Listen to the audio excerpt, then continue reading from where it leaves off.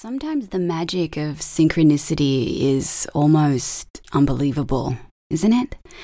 When you're actually asking for things to show up in your life and then they actually start to arrive. Wow, it actually works. Ask and you shall receive.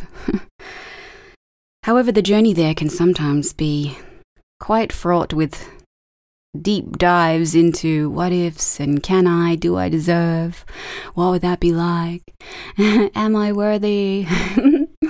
Yeah, so to all those people who are working on calling in their divine other, it's a worthy cause and you are worthy of the cause of being loved and to give love.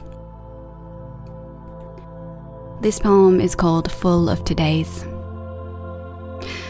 This chance encounter that will change your life forever, read the tarot. I've screened 1,000 calls, needed warning before they knocked at my door. Not this time.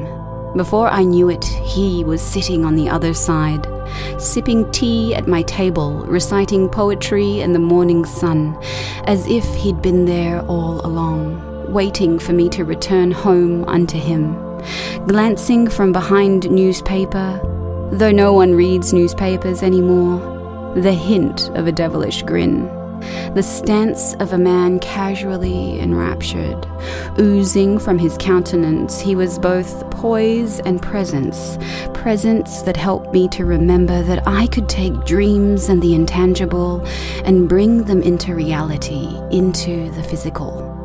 Although I thought it cliched to write stories of love, it was what I lived for.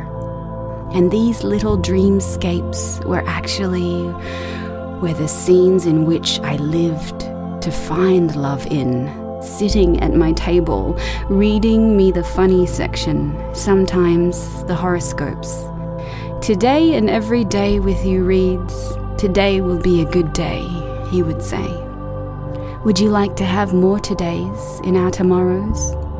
To which my eyes, looking up, reflecting the blue of the skies, reflecting the blue in his eyes. A sky full of tomorrows, I reply. If we are blessed enough to receive them, let's receive them.